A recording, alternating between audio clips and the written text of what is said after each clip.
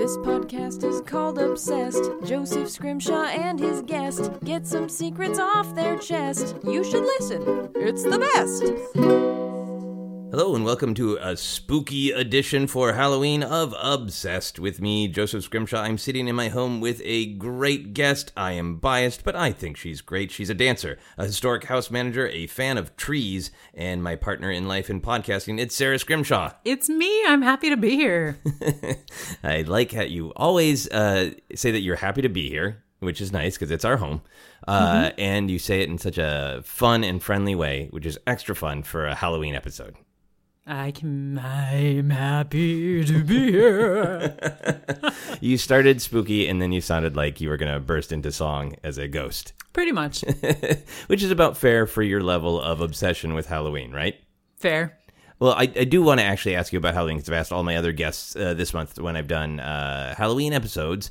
How do you feel about Halloween in general these days? Is it a holiday that you enjoy? I know that you are very kind to helping me celebrate it because I really like the spooky month time. But how do you feel? Here's how I'm feeling about it this year, because that's what I can talk about this year. I'm actually really enjoying it. I've not always been the biggest fan of Halloween. I'm not anti-Halloween, but it's not like, ooh, yes, get out the cobwebs, get out the skeletons, get out the spiders. But I don't know. There's something this year that I'm feeling like, honestly, here's what it is. I have been seeing cobwebs and spiders and cobwebs since late August in my path out in the world. I've talked a lot on this podcast that I work in a garden, and normally we don't get spiders and cobwebs, but even in August, I had like 2 days in a row where a spider's like, hi, Sarah, I'm going to build a cobweb over your door. And so I feel like I'm extra ready for it. It's like the spiders are like, okay, you're going to like Halloween this year. Okay. We're going to get you in the spirit nice and early. So the spiders have been out since August at your place of employment saying, ooh, it's time for Halloween. Apparently. We'll go with that. The spiders are very excited for Halloween. Well, I'm very excited. I like it from lots of different perspectives that we've talked about on episodes of the podcast this month. So let's just right into our obsession. This episode is dropping on Halloween itself. And I was trying to think of a movie to watch for us to talk about, to see how obsessed we are. And this one was one I scrolled past on one of our streaming services and thought, wow, that is a movie that I haven't seen in a long time. It's the 20th anniversary of the movie, and it's a movie that I think I used to have it in my head that people really thought a lot of this movie. And then I saw recently on social media that a lot of people don't think a lot about this movie, so I thought it would be fascinating to discuss. We're going to talk about The Blair Witch Project. That's the exact theme song. It's not a theme song. So we're going to get into seeing it in the past and seeing it in the present, but I think it's fair to say that probably neither you or I are super obsessed with this movie, right? I think that's very fair to say. I was just trying to be declarative, not... Yes. Yeah, it was not a you. Yeah. I think it's fair to say that I am obsessed with the history of this movie, some of the themes and ideas and its place in culture, but I don't know that I'm obsessed with the movie itself. Yeah. Which will make our How Obsessed Are You questions even more interesting. But let's get into this. So what was your experience of seeing it 20 years ago when it first came out in 1999? So I saw it in the theater with a group of people that I didn't know super well, but we were working on a film project together. Oh, wow. Yeah. So it's really like the experience of seeing it, you as my partner in life know I don't always remember a lot of details of like, ooh, I went and saw this movie with these people, or this is what was going on in my life, or this was going on in the world. But this is one that was burned into my brain because I never went to another movie with this particular group of 10 people or whatever. But we we saw the movie. It's late and I'm tired. And we went to go see the movie. You can do it. I believe in you. We'll see. And just seeing it in that context, I did not work on a lot of films, so that also was a unique experience for me in my life, and that I was working on that. We went to see this. It's about people making a documentary film, and so all of that just burned into my brain. Also, this sounds so crazy now, but the other thing that I really remember about this movie is that it had a website. That it had its own website, and that is what a lot of the marketing was about. And we will get into that separately, but I want to talk about the rest of this experience. Okay. So backing up just a second, should probably also clarify that you are only a fan of certain kind of horror movies. Oh, yeah. Yeah, like you don't like... I'm not super big on gore or body horror. Yeah. But there's a specific kind of gore or body horror that you're not into, or like slasher movies in general. I would go so far as to say I am not usually a fan of horror movies. Okay. It has been fun. I've watched some over my life. We've watched more in the last few years, and I've found ones that I like that I was like, oh, I didn't think I'd like these. But in general, it's not a genre that I seek out. Yeah. I think I don't particularly like to be scared. That's true. So like when people talk about horror movies, a lot of times what people will say is like, it's important that people are scared, and I love being in the dark and with people screaming. And you're like, no, I do not enjoy that, right? Exactly. Which is part of why it's like, that side of Halloween is not the side of Halloween that I like, which I know starting by saying like, there are spiders, so I'm getting in the Halloween spirit, is maybe what would make a lot of people scream. They don't make me scream. I just step out of their way if I can. But horror movies, I'm just not a big fan of being frightened. Yeah.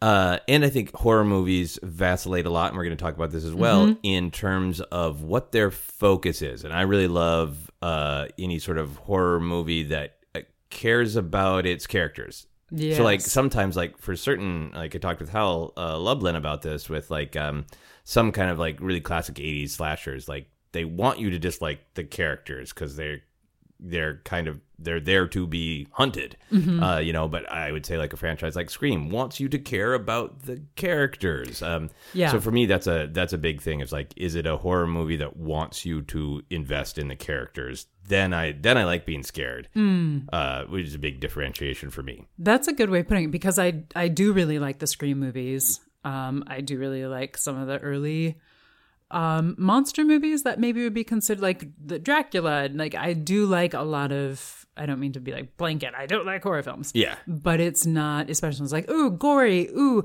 psychological thriller. And like, got enough to scare me in life. My brain can scare me as many times as it wants. I don't necessarily need help with that. Yeah. Okay. So I think that's a lot of times where it has come from. Cool. So now let's go back to the Blair Witch experience. Absolutely. We'll talk about the whole website thing. But, yes. So when you went to see it with a film crew that was making an indie movie, first, what kind of indie project was it that this group of people was working on? It was about a person. It was fictional. It was not a documentary. Can you tell I don't work in film? So it was a non-fictional. It was a piece of fiction. Yes. What was the general theme? Was it a horror movie? No, it was about a boy who had mental illness who was released from treatment earlier than he should have been, and kind of how he adjusted to life. Okay. But all right, fair enough. And what kind of character did you play?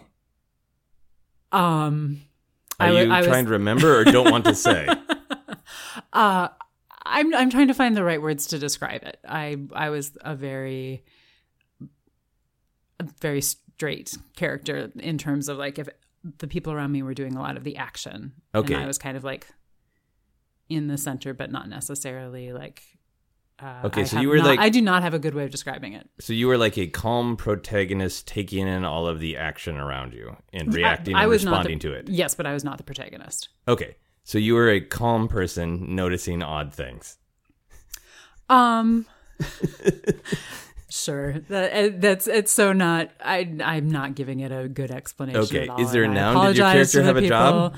That I worked on it with. Did your character have a job? Yes, but I don't remember what it was. Okay, all right. So you could have been like a calm firefighter. That's a possibility. I was not a firefighter. I think I worked in an office. Okay. All right. You played the role of calm office worker in this film. We'll make that up for now. Anyway, I was curious if there was anything that connected thematically are big. No, so no. when the decision was made to go to this, was it in this group of people who are working on a film as well, an indie film? Was it like an ironic thing of like, hey, we're all working on an indie film together. Let's go see this indie film about people making an indie film. Yeah, I mean, it came out while we were working on it, and so Yeah. I think it just felt like the natural thing to do. Okay, so you were aware of your own horror movie, not being careful about what horror movies you saw, right? So did you just go out of a sense of camaraderie, or was there any trepidation? Oh, no, I was intrigued by it. I wanted to see it. Okay. It had come up like in conversation on breaks. We would be talking about it and talking about other movies, and I think, there were a lot of movies that I did go to unless they were very specifically gory. Yeah. And so, yeah, I was all in for going. Okay, cool. So what did you think of the actual film? What was your reaction at the time when you were playing the role of calm office worker? Well, I watched it as myself, Sarah, not as the role whose name I don't remember. You didn't put it through the filter Did of calm not. office worker. I did not. I think Okay. I was done by that point. I was really taken in by it. I remember just really being right there with the story. Even though I knew it was a movie, kind of buying into the like, but was this a documentary that they found later? Like, is that what, like, I know these people are alive, but what, like, kind of being taken in by the story of it. So you successfully put yourself kind of in their shoes, Yeah. imagining like what would that be like to say, hey, we're making a documentary film, and then it turning to horror.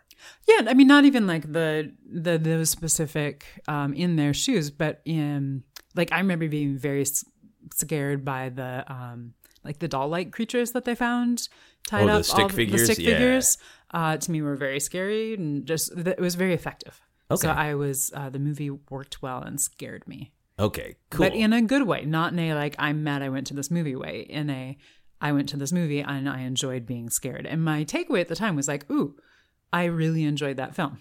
Okay. Did you, we'll talk about a little bit about that. So, yeah, for me, Yeah. I remember, the year of 99 being kind of, there's a lot of things going on in my life, a lot of fun things, a lot of good things, a lot of kind of friendships that I still have now were really blooming in 1999. So that's a part of, why I remember it. And then 99 was like such a huge year for like important movies. And I don't think I was like aware of like, oh, history will look back at 1999 as this big year of movies. But I was aware at the time, of course, of like The Phantom Menace is a huge deal to me. The Matrix being like, when I saw the commercials, I was like, it looks like another sci-fi movie. And then going to it and being like, holy my, this is huge. This is so different. Yeah.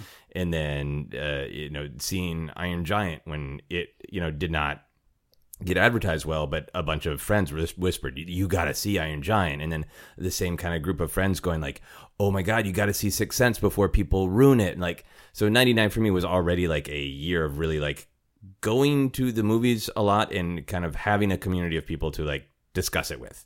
So that's part of like the energy that I went to Blair Witch Project with. Yeah. This idea of like, oh, wow, this is another movie that is really different and changes the game, and you got to go see it before you hear too much about it. So that really shaped how I saw it, is like, is this another thing in this whole year of kind of movies that might change movies a little bit? And I remember just as a fan of monsters and horror and sci-fi being really affected by the idea of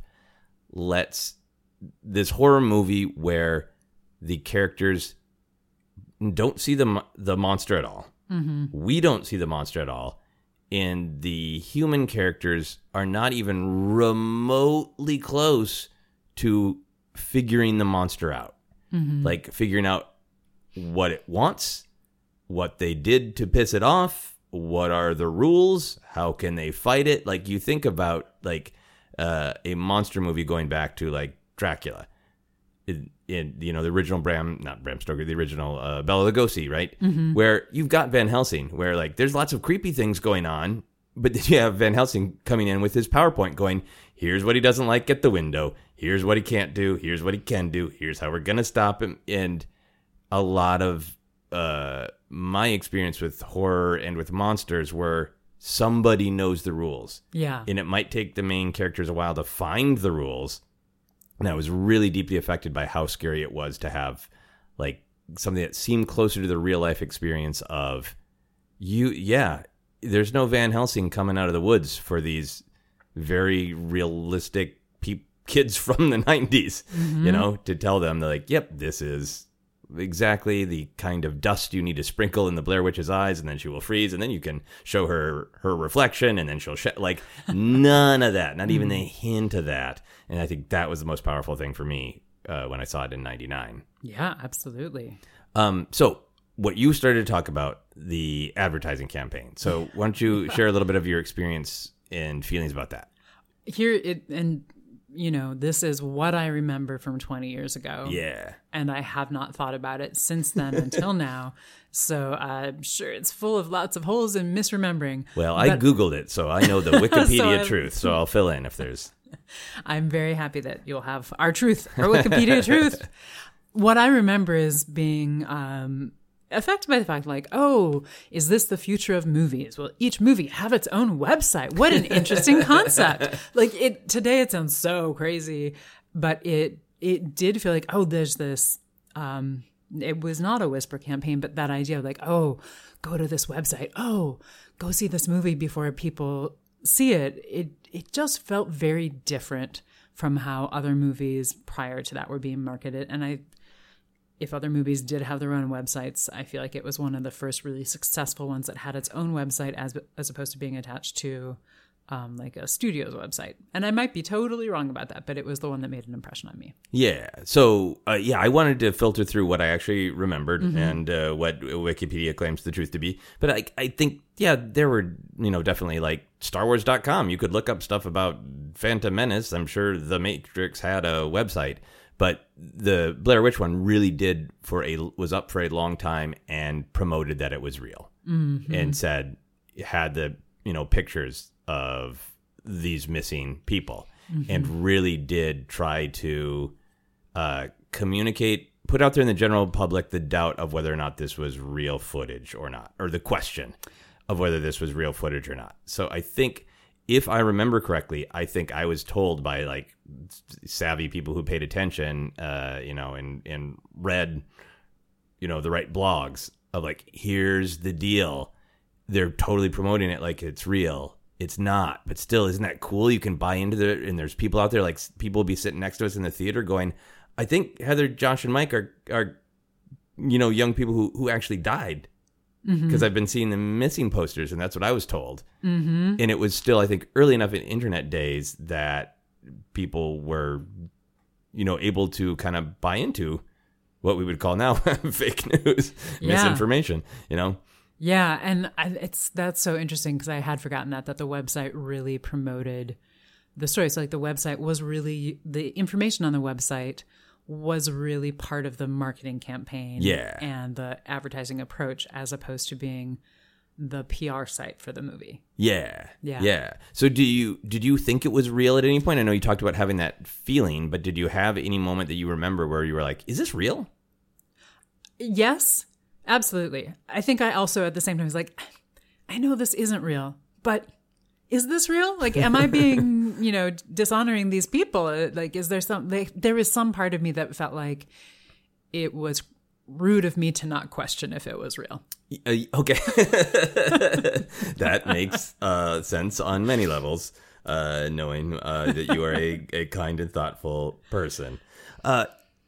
We recently rewatched it, and I want to talk about that, but I'm thinking through now the whole idea of seeing it in 99 with it floating around in the culture of whether it's real or not. Mm-hmm. The way the movie is constructed, you can make an argument for, they're being pranked. Mm-hmm. Right? Absolutely. Because you don't see who actually pranked or, stalked by actual human people. Mm-hmm. There's definitely things like the way they perceive the sound to be coming from all around them. You're like, okay, well, it's elaborate, but so did you feel back in the day that was effective, or did you feel like by the time you watched the movie, did you feel like, oh yeah, no, there's a witch? Oh, when I watched it in 1999? Yeah. I don't remember. Well, then let's time travel into the future and talk about our experience watching it just the other day here in 2019. Sorry. We'll talk about the overall picture, but I want to talk about this question. When you watched it, was your interpretation of the film doubt about whether there was a witch, or was it like, yo, yeah, there's a witch? Ooh, I think. I mean, there's that's a good question, and I don't have a good, easy way to answer my feelings about it. I feel like Answer your feelings. I felt like that is a thing that the film did well, is it did convey that there was something else in the woods. Okay. And that it was not leading. If I were a little meter, Yeah. I don't know that I would be 100% to like, yes, there's something in the woods. But I also wouldn't, but I would be more than 50%. Something's going on in these woods. Not rather than like, yeah, the townies just don't like them and they're messing with them. Right. Because by the time they're leaving, body parts and teeth and whatnot, that's a really nasty prank. Well, and if you buy into the whole story of the movie, that they don't find these people and they find the video camera a year later, right? That's a really nasty prank. That's no longer a prank. That's murder. So there's something in those woods. Okay. I mean, the something in the woods might be somebody who is out to hurt people. Like it might be a person. I'm not saying that I think it easily could be somebody who's out to hurt people. Yeah. I'm not saying, it's a witch, but I don't feel like it was a prank. Yeah. If you're buying into the movie, the whole thing of the movie. Yeah. I definitely do buy into, like, when I watch the movie, I like the story that it is very, very real world people using real world technology who encounter something old and arcane and that functions on a different set of rules. That there is something truly supernatural in those woods. Yeah. Did you feel that way when you watched it in 1999? Because we didn't give you a chance to answer that question. Yeah. Yeah. I just hadn't really given a lot of thought until we were talking about how much it's structured to, like, I made a list of the scary things, and there's like, they're all like, you could explain that away and there wouldn't be anything supernatural, but that was always my feeling. And I don't know if that's entirely the intent or if it is just like, that's the way I want to read. If anything is ever presented to me in fiction where there can be something actually supernatural and something out of our scope of understanding, I'm always like, I want to play around with that idea. So I always gravitate towards, yep. Yeah. And it's certainly effective. Yeah. Okay, so what struck you the most rewatching it in 2019, having only foggy memories of seeing it in 1999? That I forgot how much they fought and yelled at each other. You don't have to be shy. That's fine. Tell me more about that. Yeah, I mean, honestly, it is what I was most struck by because we were talking about this a little bit without microphones in front of our faces. Sorry. But just how, at that point, the concept of reality TV, at least that we were aware of, was a little bit newer. There was the house show, which I'm not going to Real World. Real World. But I feel, watching it now, it felt like, we're totally watching they're trying to, like, a fake documentary, a reality TV version of a documentary of shooting a horror film. Yeah. Which is not something I remotely had the vocabulary for at that time. Right. And so now it feels much more dated, honestly, and of its time, but not necessarily all in good ways. Yeah. Whereas at the time it felt new and fresh and different. Right. And I think in 99, when you were having that really fun, like, this is so fresh, this there'd been other found footage films, but this is the one that broke it open and made it a craze. And you're feeling that tension of, this is not following the rules of movies that I know, or especially horror movies, so I feel a little at sea, and you can kind of get panicky as they get lost, and you can really get sucked in.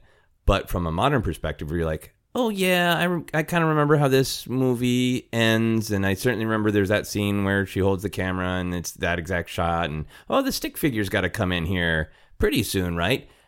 That it really does feel like there are parts of the movie in the middle where like, oh wow, yeah. I mean, normally if this was an episode of, the Housewives of Burkittville, whatever town, it would be edited. This is a lot of fighting along the way to these other signposts that we culturally know are in the movie. Mm-hmm. Yeah. Yeah. So mostly just you were responded to the amount of them yelling at one another. Yeah. I mean, I did. I was distracted by that. And, I'm happy to buy into because it was 1999. They didn't have phones. They only had one map. I try not to be the person yelling at the people in the movie, but I was also a little bit like, did you seriously not just look at the size and shape of the wilderness that you were going into before you went there to know, is it long and skinny, so you should go east or west? Is it, a pancake, so you should go north and south? Like, what is the shape of this place so you know which direction to walk? And that part of my brain was shouting really loud. Yes, you are a practical person. You are a person who prepares. You have made us earthquake kits here in Los Angeles. Mm-hmm. And you also have a good sense of direction. Mm-hmm. And I kind of laughed very early on when Heather said, no, I know where I'm going. I know where I'm going, because it sounded like you. And it was early in the movie when Heather did, it was just creating a little bit of that tension in where Heather was like kind of improvising a little bit, but she did get them where they were going, to the cemeteries. They described it the first time they saw all the different piles of rocks. In that it did, honestly, not in tone, but it did remind me a little bit of you, because sometimes you're like, I know how to get there, but I'm going to improvise a little bit along the way.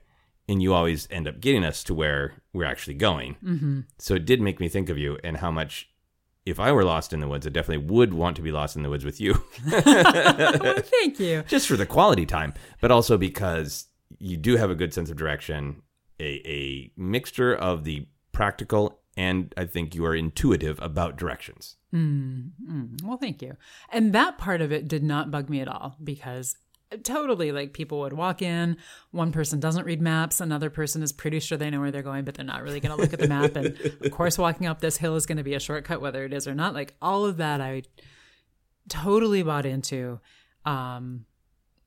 Losing the map, not knowing which way to go, even the I saw the map and I'm still following it. But like, honestly, all of that I bought into. It was once it was like days 2 and 3 of their trying to follow the compass.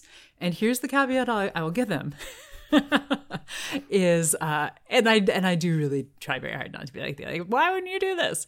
But it's part of the joy of horror movies for some people, of wanting to yell at the screen is part of the joy. Some horror movies are constructed that way. Absolutely. To leave you room to yell, get in the house, you idiot. Good point. So they were doing their job well. But when they got down to just having the compass, and they're like, okay, well, walk south. Like, they're like, which way should we walk? And sure, you're lost. You don't know where you are. Choose a direction, walk that direction. But then when they're like, south isn't working, let's choose another direction. That's like, you don't need to know anything. Just look at the shape. Is it a circle? So it doesn't, so you can say like, oh, this place is huge. It's like 4 days across. But also, if you walked there in 1 day, how are you walking for 3 days and not getting out? But then it buys into the whole kind of thing that they get to at the end of like, oh, did we walk all day and end up where we started?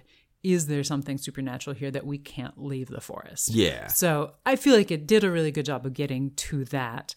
I just wanted somebody to say, this park is shaped like a dragonfly. Why can't we make it out through the wing, or whatever the shape is? Like, it's a maple leaf. Yeah, and there was no attempt to like. It seemed like somebody would climb a tree and look.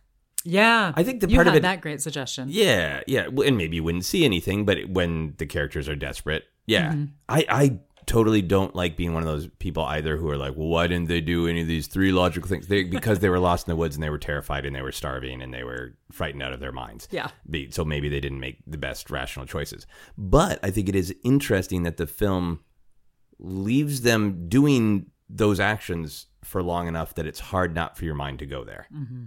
So I did want to ask you, I'm jumping ahead because you brought it up. Okay. Do you interpret it as they are lost, or do you interpret it as they are ensnared by another force? They're ensnared somehow by the Blair Witch, and once they have disturbed that space, they're not leaving.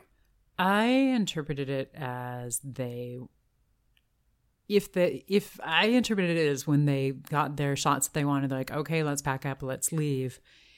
If they had left the right way, that there would have been a path out for them at that point. Okay. I feel like once they walked past the stick figures, then they were ensnared. That was it. Yeah. There's the scene where they accidentally knock over one of the sets of rocks. Do you think that was the doom moment? I don't remember exactly when that happens in the order, but I think that absolutely would fit that is the doom moment. Okay.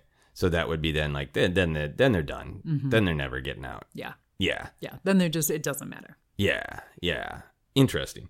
What would your tactic be? So let's say that we were in Haunted Woods. I, in my clumsiness, had accidentally disturbed something that I should not. So there is the possibility of doom. And you knew that it was pancake shaped, the woods we were in. What would your tactics be? What would you do? Good question. I'd hope that I had been smart like them, which I probably wouldn't have been. But if I had brought a compass, I would try to see if the compass would work. Okay. And, like follow, if it's a pancake, I'm interpreting that as like, it's like east, west, long, north, south, shorter. So then I would want to head either north or south, depending on where we're at. I would hope that I had certainly packed my whistle. Just in case. It's Okay. a good thing if you're lost in the woods, to blow the whistle because they are near town. Yeah. And I would hope, as they said, like once it's the end of the day that they should have gotten back that morning, people are going to start noticing that they're missing unless they're in a time loop. So I would, be blowing my whistle, hoping that people are also starting to look for us, and then they'll hear the whistle, and that would be great. I would hope that I would also follow your suggestion and maybe climb a tree to see if there's any sense of direction or any sense of like, oh, danger is that way. We're going to go the other way. Yeah, yeah. We see the creepy broken down building. Yeah. Then we go the other end of the pancake, right? Yeah. Or you see like this part of the forest is dead. Oh, right. Go the other way.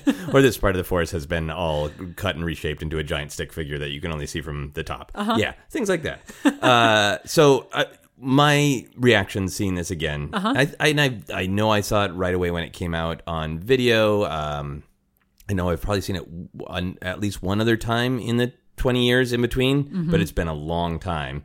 Certain images have stuck with me. I have made jokes about Stand in the Corner like Blair Witch again and again.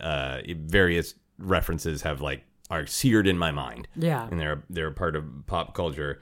But it was a real revisiting for me. And I was really affected by you were reacting to the reality television style of the shooting.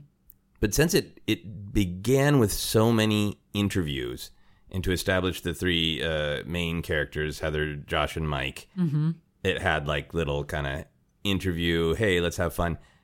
It reminded me of The Office. I felt like I was going to see Michael Scott because it got to be such a style of nowhere near shaky cam, and obviously not for the purpose of horror, but it got to be for a while there a really popular way of comedy, of doing comedy.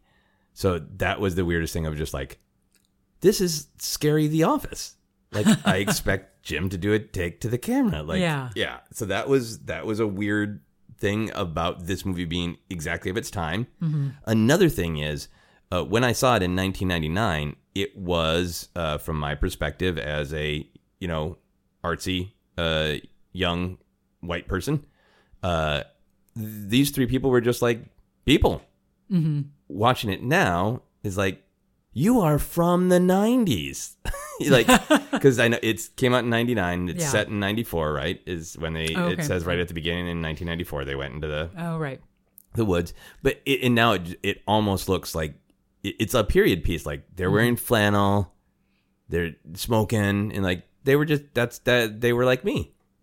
It's just so I think that had an extra power because it was just like, hey, people like me. Yeah. And now it's like, I'm older.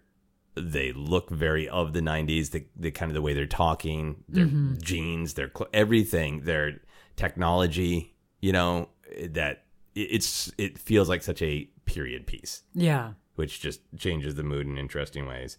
The thing that I still liked, I also was like, oh yeah, there's a lot of arguing before they're going to get to Mike in the corner.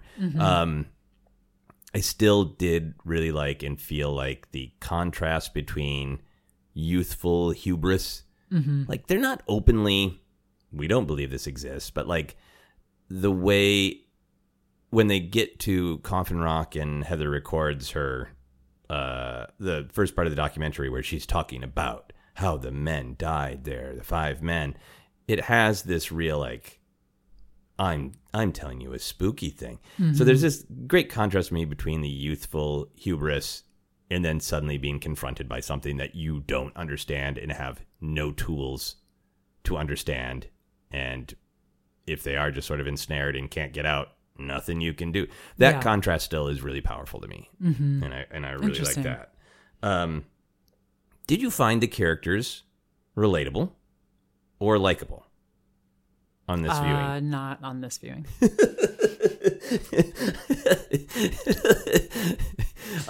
So expound on that a little bit if you are willing. So I found Heather, Mike, and Josh. I found Josh to be the most sympathetic character. Okay. Mike's I didn't have that many problems with Mike. He was being himself, and that is not necessarily a relatable character to me, but a relatable character. Like, yep, I've known a lot of people like this. They get into something, then they're like, I don't want to do this, and like, okay, we're doing this, let's do this. That's fine. I was really frustrated by Heather's bullheadedness and yelling at everybody and insistence on filming everything when everyone's like, but we're gonna die and you're just gonna film it. Did you find her realistic? Do you feel like you have encountered people like her? I mean, yeah, I feel like all of them were heightened versions of people, but realistic heightened versions. Yeah. I think the young auteur, the young driven auteur, I certainly relate to. I have been like that in life. Certainly, Mike of like, hey, he doesn't seem like he's as close of friends as the other two, and it's like, you told me it was this quick one-day thing, and I was happy to help with that. Yeah. But I have no stake in this. Yeah. No investment. That was like one of the most relatable moments to me of that feeling of like, I agreed to do one thing, and now it's this whole other thing. It's that feeling like if anybody's ever been like asked to help their friend move, and you get to their home and they aren't even remotely packed, and they're very emotional, like, this is an entirely different thing than I thought I was going to help you with the couch. Yeah. It was going to be a half an hour and I was out, and now I'm in it. Now I'm in, and I'm here for a week. Yeah. I was really fascinated by that because I found them realistic. I found them relatable in some ways. Not super likable because it doesn't go out of the way to let you know too much about them. They're just kind of one-off lines here or there. You get kind of humanizing things about, when they're trying to keep themselves alert and hopeful, talking about the kind of food they'd like to eat. So very relatable in general human terms, but we don't get to really get a deep sense of who they are. And I was so fascinated thinking about whether or not the film wants them to be likable. Yeah, I was he wants you to root for the witch. Yeah. I didn't think about that the first time at all, but I was also thinking about that this time. And I do want to clarify. I found them very relatable. I've probably been all of them. I've known all of them. But that does not mean I found them likable. Yeah. So that was what I was... Yeah. Do you think how do you think the film would be different if you saw their flaws, but then saw other things that just made you really like them? Do you think the movie would be kind of too horrible to bear if it was happening, if this horror was happening to people you really, really liked? Yeah, I mean, maybe that's part of it, is that's how you can watch this, but also keep a distance from it, is you're not... I mean, I'm not rooting for anything to happen to any of them. They weren't horrible people. They just weren't people I would be like, oh yeah, I want to go camping with you guys this weekend. Yeah. I think that was what it was like. Would I want to be the fourth person on this trip if the trip went well? Yeah. And not really. Okay, see, that's a great metric to say, if this was not a horror movie, but you just knew the characters in a horror movie, would you want to be with them? And you're like, no. That's a big choice. I'm all, feeling guilty about it right now. I know you are. I feel like this is some sort of congressional hearing, and you are not happy with your answers. I want to give people the benefit of the doubt. I know. All right, we'll move on. Let's talk about the scariness of the movie. I wrote down all the things that happen. Are you ready for a quick list? Yeah. They hear in a circle around them, twig snapping. The rock sculptures are left outside their tent. The next night, they hear children laughing or crying, again in a circle. They come across the big space full of all the different scary stick figures. The tent is shaken from outside. Their equipment is slimed, or rather, Josh's in particular gets his equipment slimed. Then the next night, somewhere in here, some of their equipment gets thrown around. Josh's screams are heard. And then really up in the ante, there's the little satchel with some of his flannel and body parts. And then, of course, they get to the house, and there's lots of scary things in there. So, out of all of that, what was scary to you? All of it. I think, honestly, I mentioned the stick figures before. I think things like the rocks appearing overnight, the little rock piles, that's just really unsettling. That's that kind of bone deep chill that I prefer to avoid. But that's really effective. To me, that worked really well. I actually do remember that affecting me when I watched it the first time, and again when we watched it this time. I was like, ooh, yeah, that's some of the scary stuff. And honestly, the children laughing. Oh yeah, because they they do the whole documentary thing, so you hear the story, you know what happened to all those kids. Yeah. And twig stamping. Hopefully, if you're out in the woods camping, you can do the oh, it's probably raccoon or whatever. But hearing raccoons voices, in a circle, not scary at all. Yeah. A little scary. Right, but hearing voices. Both the kids and then also their friend who has gone missing.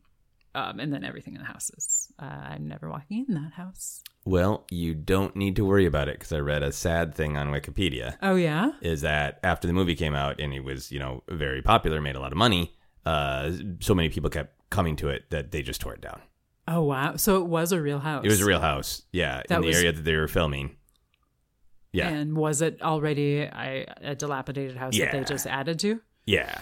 Wow. I don't think they scouted oh, it's got bloody handprints. We're ready to go. There we go. I think they added those. We found our location. Besides that, the rocks thing, that's really interesting to me that you focus on that, because you are a student of history. Mm-hmm. You like woods and trees. The rocks, I think, have this sense of someone is trying to communicate something to us. Yeah. And we don't know what it is. Is it like, hey, I'm telling you, you're dead? Or is it, I'm telling you that you disturbed this and this is why you're dead? Uh-huh. Is it just, we want you to be frightened? And I think it's not so over the top. It's things that we encounter in real life, in real culture, of finding various old societies that have different symbols, and that we don't exactly know how to interpret. We can guess, but we don't know exactly what it means. True. I guess I think I was affected because rocks stacked like that are often a cairn, that a body is buried under. So is it okay, is there a rock pile for each person? Is this like finding a grave and a freshly dug grave outside your tent? That's a valid argument that it's maybe not that confusing of a message. Well, but you make a good point, because there are also rock stackings, for lack of the correct word, that do have different meanings.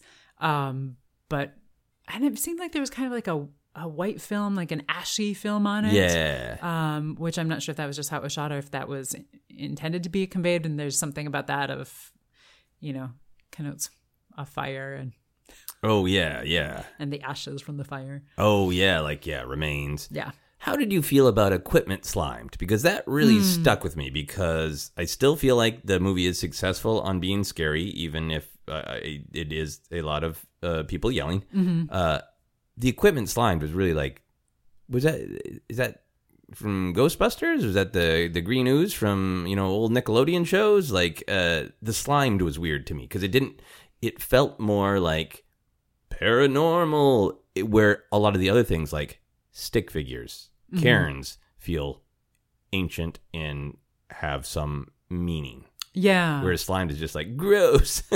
Yeah, the slime was weird to me, especially because it isn't like they're finding a track of slime near the other things, but it seemed to just be the equipment. Yeah. Because to me it really tied back. There was the one story about the witch, but the witch actually had almost fur like. So it was like, okay, is this a creature? Oh, yeah. And does the creature, when the creature travels, have slime, or is that some way that they interact with the world? But then that it's such a specific thing that only happens once. Yeah. It does just kind of stand out as weird and why. It's very funny to picture from the outside if you imagine an actual entity placing these creepy rocks and surrounding them with sound, and then like, oh, Josh's equipment.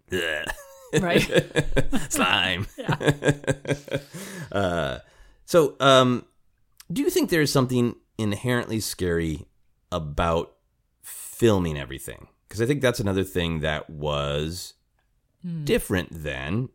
This whole thing is set up as it's a documentary. That's the excuse for having this filmed. And then even within that, we're showing that Heather was obsessive about filming everything. Now, filming events in life is kind of every day. Like, if you do something in public, there's a good chance you're somewhere, somehow, someone's filming you, But do you think there is something inherently scary about being filmed? Scary about being filmed?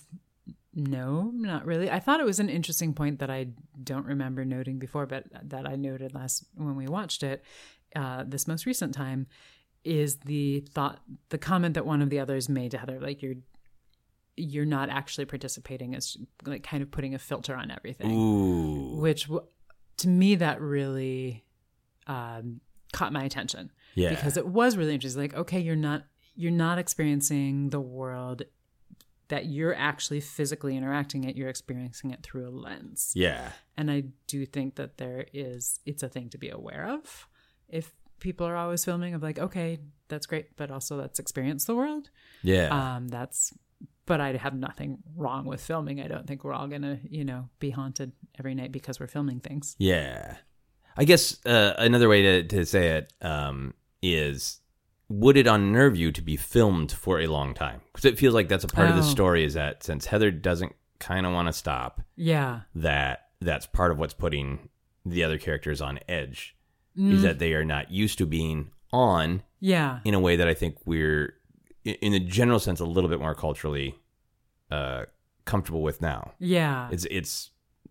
There's a lot of people whose whole life is streaming on Twitch or making YouTube videos. And there are a lot of people growing up who are like, yeah, I watch people film the mundane details of their life all the time and be on for hours at a time. Yeah. Whereas in 99, it was like this weird thing that like Heather won't stop filming them even in the mundane moments. Do I feel like I would, how I Would feel it about unnerve for you myself? to be filmed that long? For me, probably. I am not a person whose life is on being filmed and broadcast 24 hours a day that I'm aware of. I hope not. I have no secrets to confess. But that's just me, because that isn't something that I've had to experience and go through. And I feel like I would want to be like, okay, like, but where is this going out? What platform is it going to be on? Yeah. How long is it going to be there? Like, are people going to be like, now we have more context for it, like you say. Yeah. But I think I still have, I'm maybe old enough that I still have I want my time when the cameras are off. Yeah. That's a really great scene that you pointed out. And I think that where he's saying like you're not freaking out as much because you are not allowing yourself to truly look at it. You're looking at it through a lens, and it's giving you this buffer. And I think she responds something along the lines of like, I need that. Yeah. So do you feel like this movie either intentionally or accidentally is a comment from the past about our current times, about our future? Because, I mean, that is a common thing, and I feel it too, like when I go to see a concert and I really want to get a photo, but then I realize, oh, while I'm taking that photo, I am disengaging from just the experience. Yeah.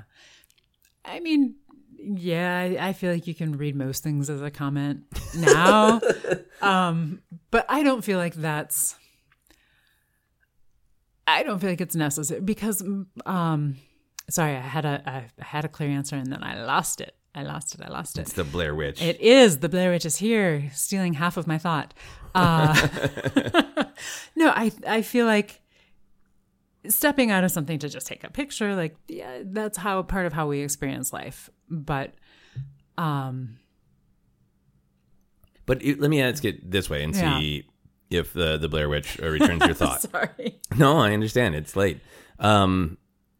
If we went to, there are a couple like nice gardens that you and I go to in Los Angeles, and they're very peaceful and calming.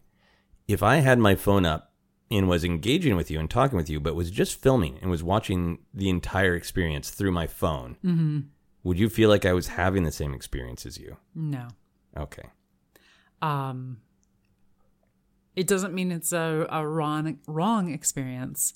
To me, as the other person there with you, it would feel like, okay, we're not really having a shared experience here. Right. I'm having my experience and you're having your experience. But that's not necessarily, don't do that. Yeah. That's interesting to me because I just think it is an interesting question of, by the act of filming, are we, the person filming, are they creating a barrier? And are you asking people to be in a different state of existence when they're being filmed? You know, I mean, you're asking people to be, so many reality shows are supposed to be like, no, we're just catching people, in YouTube and that many things are just people like, no, I'm just being. Yeah. But I think particularly if you didn't grow up with that, you feel like, but I am still being on. Yeah. I am in still a different state of being because you were filming me. Yeah, and I think that is absolutely, I think that is true. Because, you know, like even if you're walking down the sidewalk and you see that somebody is, you know, like FaceTiming somebody else, but you're going to walk into the picture, if you see that happening, you're probably going to be aware of it and thinking about like, oh, you know, I'm going to make sure I don't, you know, this isn't when I trip and fall, or, you know, I don't know what a good example is, but like, like I feel like when you see like, oh, I'm not even the focus, I might be a periphery in somebody else's recording that's not even recording, but somebody else's video. Yeah. That it does make you aware of what you're doing. Yeah. So I think it does give you you are acting differently, and I think in an environment like the one in the Blair Witch Project, then you are interacting with each other differently. Yeah. Which is where so much of the anger comes from. It is. That and being lost in the woods. Yeah, and that witch. So Heather gets accused of being obsessive. This podcast is called Obsessed. If you were asked to go to a place in the woods that was allegedly haunted, and is there anything that you're obsessive enough that you would say like, yep, I'm willing to camp in allegedly haunted woods? Because you don't even have to believe in a haunting for that to be scary, because it just amps you up, right? Right. Are you asking what I would be obsessed enough about to go do that? Yeah. What would make you say yes to camping in allegedly haunted woods for multiple days? Next to nothing.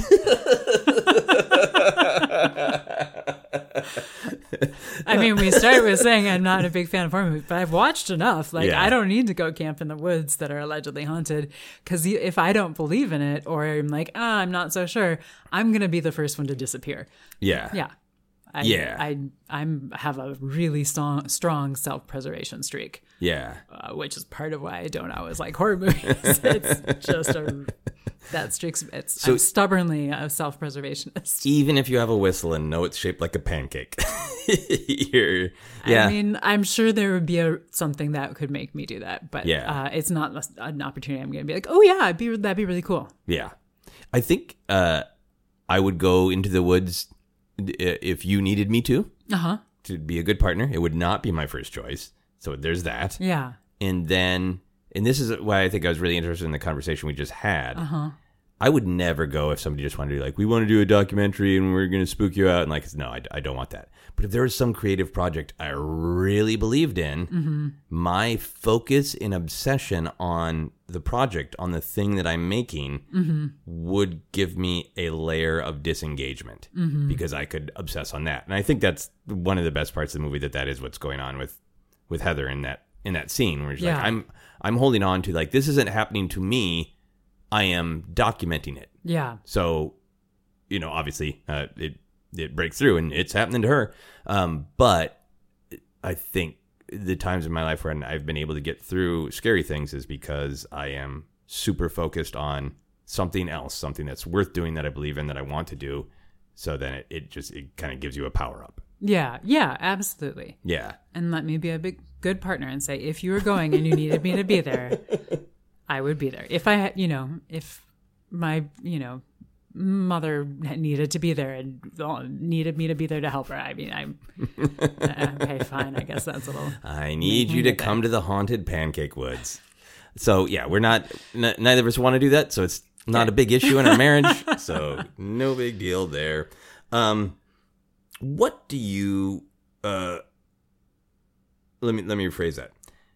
Have you ever experienced a moment where you would be tempted to talk into a camera and film yourself the way the super famous scene, the super famous image of Heather when she picks up the camera and takes responsibility and apologizes to the families of Josh and Mike and doesn't think that she's going to make it out, the really famous scene. Mm-hmm. Have you ever, or would you ever want to do something like that? Have you ever had a moment like that where you're like, I should look into the camera and tell my truth? I can't think of a moment that I have had that already, but I would not be opposed to that. I have no problem with that. Okay. I partially asked because I wanted to be sure to engage on that scene because it's so famous. Yeah. And that's one of my main memories of this movie in 99 is I went on a bar crawl with my friends and, just like the truth of 99, we didn't all have phones with cameras on them. It was documented with one camera that my friend had. Yeah. And I was going to just stop back at my place and then rejoin the group. And I realized, like, no, I need to be done with this bar crawl now. Yeah. But I forgot that I had the video camera and I went to sleep. And then I woke up in the middle of the night and was like, oh, that we were documenting the bar crawl with that camera. I should turn it on and apologize. And then immediately in my mind, I saw this movie. It was like, it would look like the Blair Witch if you did that. If you turned it on and was like, I'm sorry, I took a camera from the bar crawl and I'd just like to apologize. Oh, but I wish you had, because I would love to watch that. It would have been weird and amazing. All right, Here's a final question for the main section of the podcast, and we'll move on. What do you think or want the true story of the witch to be? Ooh. Because there are horror movies where you just see it from the perspective of the people being terrorized. And there are horror movies where you know how the monster works and what it thinks and what it wants. Mm-hmm. But the witch is, we just have the suggestions for the different townspeople, the different stories. If you've read, different supplemental material over the years, you have opinions or ideas. But what do you want? I want there to be another... I feel like I would want there to be another link between, there's the cave-like place where she's reading from the book. Yeah, I want there to Coffin Rock. Yeah, a link that connects that and everything that they've been filming to the Blair Witch. Okay. Whether it's, they got the story of the person who maybe was, maybe wasn't the Blair Witch, but I want there to be another step that ties all of these stories together into the Blair Witch. So you would be willing to let go of, because that's part of what I think the intent is there's a bunch of different stories that touch on a bunch of, witch lore in real life. Some that people don't even like because they feel like it's too close to like just actual Wicca religion. Yeah. And I think that the idea is we can't pin it down, but you as a historian would like just a few more points of data on the witch to kind of connect the logic of it all. I don't even need all of it to be connected. Okay. I just feel like I feel like there's, for me, and maybe it's there and I just missed it. Very, very likely that is the case. But I feel like there's a point. It's more from the storytelling perspective that, like in terms of sharing the story, like, yeah, there's all these stories about the witch, but then there's the stories about these rocks, and they both happen to be in the same area. And I don't need it to even be connected, but I want there to be something of like, ooh, yeah. Was it the witch that caused those 5 people? Maybe that's the point. Maybe I'm figuring this out as we're talking through it, like who were killed a long time ago, or are they what caused the witch? Or like, I feel like or did she drive them mad? Because there's there's a one story where like the witch convinced this person to do this awful thing. Yeah. I just feel like there's one more story element that I want. And then in terms of like the witch itself, whether she's got a physical form or is just actually like, she is the woods. She is the woods. She has some sort of, energy, whatever that I big witch energy. Yeah. She has some sort of, inhabited bear, whatever. Would you have liked a scene where they tried to put it together, right? They tried to be like, okay, we got slimed. There are these rocks. What do the rocks mean? What do the stick figures mean? What did we do? Did we disturb something? Or do you like that they stayed totally like, this is weird and we want out? Because there isn't really a scene where they try to rationalize it and put the pieces together, really.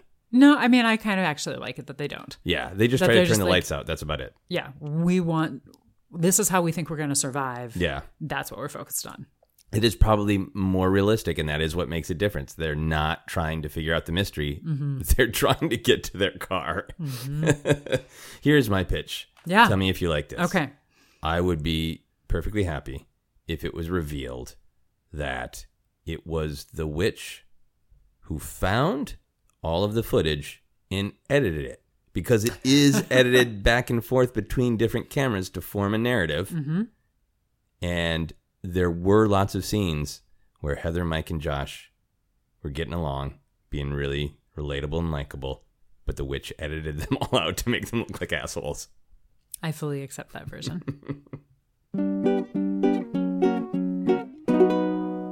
We're going to move on to our How Obsessed Are You questions. So I don't think either of us are super obsessed with this, so this will be fun. I tried to keep them in mind. How often do you want to think about the Blair Witch Project? Not very often. Is that because it is successfully creepy, or? Yeah, honestly, I'd say this creepy factor of it has gone up while we've been talking more about it during this podcast. Okay, so you want this to be over. It's okay to say yes. I mean, I'm enjoying this, but I'll watch it again in another 20 years. I feel like that's a good cycle. Okay. Well, we will watch this. We'll make a date and we'll see how incredibly dated it is 20 years from now. Sounds good to me. And then we'll listen back to this podcast and we will shake our heads and laugh. Would you go see the movie on the big screen again? No. Okay. Sorry. I don't know why I'm apologizing to you. Yes. Would you? Yes. Would you want to? I would be really curious because I remember, and this is totally an age thing, it was so discussed among my peer group as, holy crap, this is different. Mm-hmm. That, I don't know, it's probably like 4 years ago that I saw, a Twitter thread just going, this stupid movie, I hate this. And I was like, what? So now I understand that it is, very debated, and there's the huge fans and people who are like, they just yell and fight the whole time. Who cares?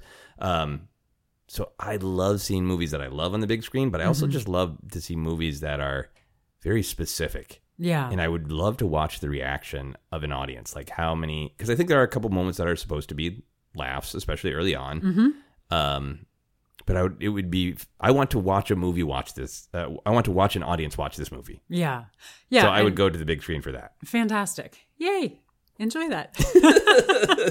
And I would not ask you to go. I would have been happy to go, but having just seen it, I feel like I've got my date 20 years from now. Yeah, you're good for 20 years. Would you watch a remake of The Blair Witch Project where they meet the actual witch and talk through their issues? Is it a musical? Yes. Yes. Where the witch can explain to them in song, And tap dance. hey, you knocked my Karen over. Yes. Or I'm not a fan of the documentary genre. Why did you not make a musical about me? It should have been a musical. La, la, la. All right. If you were excited to support a political candidate and then they said The Blair Witch Project is their favorite film, would you continue supporting that candidate? Oh, sure. Okay. Yeah. Would you find that weird? It seems like an odd thing for a politician to say.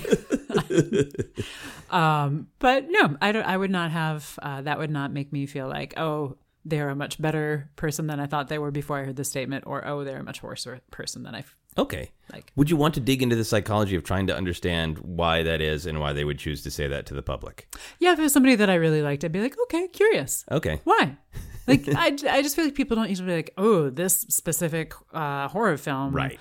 is, especially because people do have so many different opinions about it. Not that you shouldn't, like, politicians should not have say what they, anyway. Right. It just, yes, I would want to know more. Okay, fair enough. Would you eat a Blair Witch cereal? No. Yeah. Yeah, definitely not. Yeah, I'm a no on this one too, even as a joke, because I feel like one of the successful things about the movie is the Karens, the stick figures, they mean something, and there's a feeling that the meaning is being on purpose or accidentally disrespected by the documentary filmmakers. So I feel like, no, I would not disrespect stick figures by eating them in cereal form. Yeah, I don't need the Blair Witch to suddenly decide to move to Los Angeles. Yeah, no, stay out of Griffith Park, Blair Witch. Would you cosplay as any of the main characters? Possibly, if it were the right thing that I was going to. Yeah.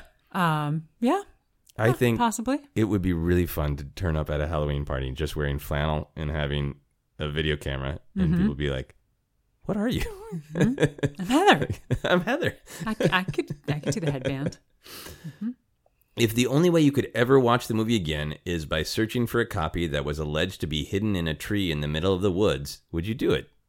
Well, I mean, I'm all up for a scavenger hunt and going into the woods. I was really not expecting a resounding yes to that. But if it's a woods that I would have to camp in overnight, no. Okay, so no if it was camping. If it was day only and somebody said, hey, it's 20 years from now, you said you were going to watch it 20 years from now, it's hidden in this tree at this GPS location in Griffith Park, you'd be like, all right, sure, yeah. I mean, do I have a map? Do I get to see ahead of time if it's a pancake? You have a map. You have 2 whistles. Is somebody going to come with me? Are you going to come with me? I'll come with you. Okay. Would you have some water with us in case Yeah. it's a hot day? Yeah. I mean, yeah. Okay. I would come with you. I would not choose to do it myself.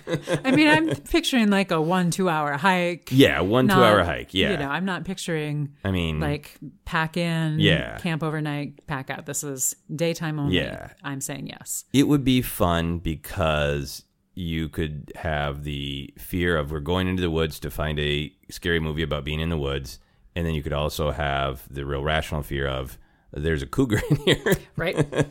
Yeah. Anyway, all right, moving on. If aliens were visiting Earth and they asked to see a horror movie, would you show them Blair Witch? No. Why not? I wouldn't want them to get any ideas. Do you feel like there are other horror movies that tell more or less or something different about the human condition that you would want aliens to understand? Possibly. Yeah. I feel like there would be ones that would be a good contender. Okay. Depending on, you know, what the alien psyche seems to be, if they need to go more towards something that's fun fun or more something like, yes, this is the side of our humanity that we like to explore. Yeah. Yeah. Yeah. I think I wouldn't just want the aliens to think that we yell that much. And that we're okay with disappearing. Oh, yeah. Yes, aliens, we are not okay with disappearing. If you're about to watch The Blair Witch Project, but there was a small stick figure in front of our television, would you still watch it? That we hadn't put there? No. Yeah. We had not put it there. We didn't know where it came from. Nope. Would you knit, because you're very good at it, knit or crochet a small stick figure? Gosh, no. Okay, that is perhaps, for the How Obsessed Are You questions, a record number of no's from both you and I, which I think is appropriate for our scary Halloween episode. What noise can you make to sum up your interest in Blair Witch Project, or your reaction to it? What, interest or reaction? Let's go with reaction. Okay. That was me closing my mouth because I'm not yelling when they're all yelling. Okay, you had me going there. There was some good tension because, like, is she gonna say something more? Oh my gosh! Yeah, I think that's powerful. So let's do it. Let's do the obsession. So we like to rate the obsessions on a scale of 1 to 10. 1 being the lowest, 10 being the highest. Mm-hmm. Where would you rate your obsession with this movie? You know, this might be surprising. I'm going to give myself a 1.75. 1.75. Maybe even a 2. Right. Because as much as the movie on rewatching it, I was like, don't like it as much as I did the first time. Yeah. I am still a little obsessed about the initial reaction and the impact that it had on so many things. So, like, the waves that it caused. Yeah. I'm more obsessed with those than rewatching the actual film itself. Yeah. But taking all of it in, okay, I think I've talked myself up to it too. Blowing it out of the park. Right. Yeah. I would put myself at like I'm going to go 7.5. Wow. Yeah. Well, because I'm very obsessive about a lot of things. Yeah. And rewatching it was really interesting, and I know there might be some people listening to this podcast who are all in on the Blair Witch Project and love it, and I give all due respect. Yes, and sorry. Oh, no, there's no reason to be sorry. I like to say that because I want to be receptive to other people's opinions and talk about opinions as opinions instead of opinions as facts. So I just like to say that. Mm-hmm. I don't think that means that you or I should apologize for our opinions. Agreed. But I think it's one of those weird things where, like, I really like the shadow of this movie and I'm not that interested in the movie itself. That's like, I'm sorry. I was just going to compliment you and say that's a great way to put it. Oh, thank you. Yeah. Thank you. Yeah, because, like, I do think there are a lot of, like, ideas and themes that we could dig into even more, and, like, big fans of it might be like, well, you didn't talk about X. Like, I think there are a lot of ideas in this movie, and then there's its cultural impact, and then there's, like, how the actual structure of a movie, the reality of a movie can be different than the memory of a movie, which is true of everything, but this one, it really resonates with me. So there's just, like, a lot of juicy things for me to be obsessed about other than just watching the movie. And I think when I see iconography from the movie, when I see, like, the stick figure, or I see the famous shot of Heather filming herself, like, I still have that, like, ooh, interesting, you know? Nice. And I'll enjoy continuing to make jokes about people standing in the corner. So I have a question for you. Okay. Would you, as a collector of action figures, you asked me about knitting, would you want an action figure of, I was going to ask about the little stick figures, or any of the characters in this film? Here's the action figure I would want. Yeah. I would want an action figure that is labeled The Blair Witch. The pictures on the card would just be the woods with maybe some stick figures in the background. And then in the bubble where the action figure normally goes, there would just be an unexplained rock cairn. Lovely. Then, because you can't know what the witch is, so you can't have an action figure of it. Right? Yeah. Nice. That is what I would want. Thank you for tying in my obsessions with action figures. We're going to do some quick plugs, and then we will wrap up with the final questions. Where can people find you on social media? You can find me on Twitter at Sarah_Scrimshaw. That is Sarah without an H. Excellent. And Instagram? You can find me at Scrim Street. Excellent. Here's some quick plugs for this show, and then we will do our final questions. You can follow me on Twitter and Instagram as at Joseph Scrimshaw. You can follow Obsessed Podcast on Twitter and Facebook as at Obsessed Podcast. You can also check out the Star Wars podcast I co-host. That is called Force Center. For info on all my upcoming shows and comedy albums and stuff, you can check out my website at josephscrimshaw.com. You can also support Obsessed by backing us on Patreon. For info on that, go to patreon.com/Joseph Scrimshaw. All right. We're going to clear out the horror with some fun Halloween questions. Yay! What, in your opinion, is the best candy to hand out on Halloween? Ooh, to hand out. Yeah. Ooh.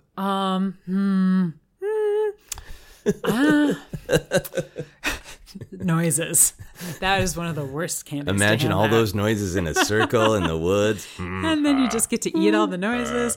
So, for a long time, my candy of choice was Three Musketeers to hand out. Okay. Because it's one that not everybody does. Yep. So you want something that's a little bit different. Yep. It's safer if you have nut allergies, right? Because there are no True. nuts in Three Musketeers. True. Yeah, I think that's solid. Okay. It's one of those ones. It's not making a declarative statement. It's a Yeah, like I'm a little torn about if there's others that make declarative statements that I would be more intrigued by now. But my long-term candy has been Three Musketeers, so I'll stick with that. Okay, good one. If you had the leisure time and money was no object, and you could make yourself any Halloween costume you wanted, what might you make yourself? Oh my gosh, that's such a great question, and I'm going to think of 10,000 answers after this. I would make myself... Okay, this is the first one that popped into mind. Excellent. It is a ridiculous one for me. Yeah. A really good Pippi Longstocking costume. The horror. Well, because here's the reason is I had a very makeshift Pippi Longstocking costume when I was like 10. Got it. And had like a little stuffed animal that was like a chimpanzee, not a monkey, but like a really elaborate Pippi Longstocking costume. The wig that sticks out and everything. Oh, that is great. And the final question for everyone on the podcast is, what is happiness? Do you want to answer that, or do you want to answer a variation? Because you've answered it a bunch. I'll take a variation. What is happiness on Halloween? Oh, that's a great question. Being with people that you really like and doing something fun together. Okay. Just that sense of community. Yeah, and just enjoying the spirit of like, ooh, fun, scary. Yeah. And yeah, I'm all about fun, scary. I think that is a great answer, and I hope that everybody listening, if they're listening on actual Halloween, gets to have a great time with a bunch of friends being fun, scary. Thank you so much for doing this podcast with me. My pleasure. Thank you for having me on. That is our podcast. You've been listening to Obsessed. Joseph Scrimshaw and his guest shared some stories with the rest. Rate 5 stars if you're impressed. Fun, scary.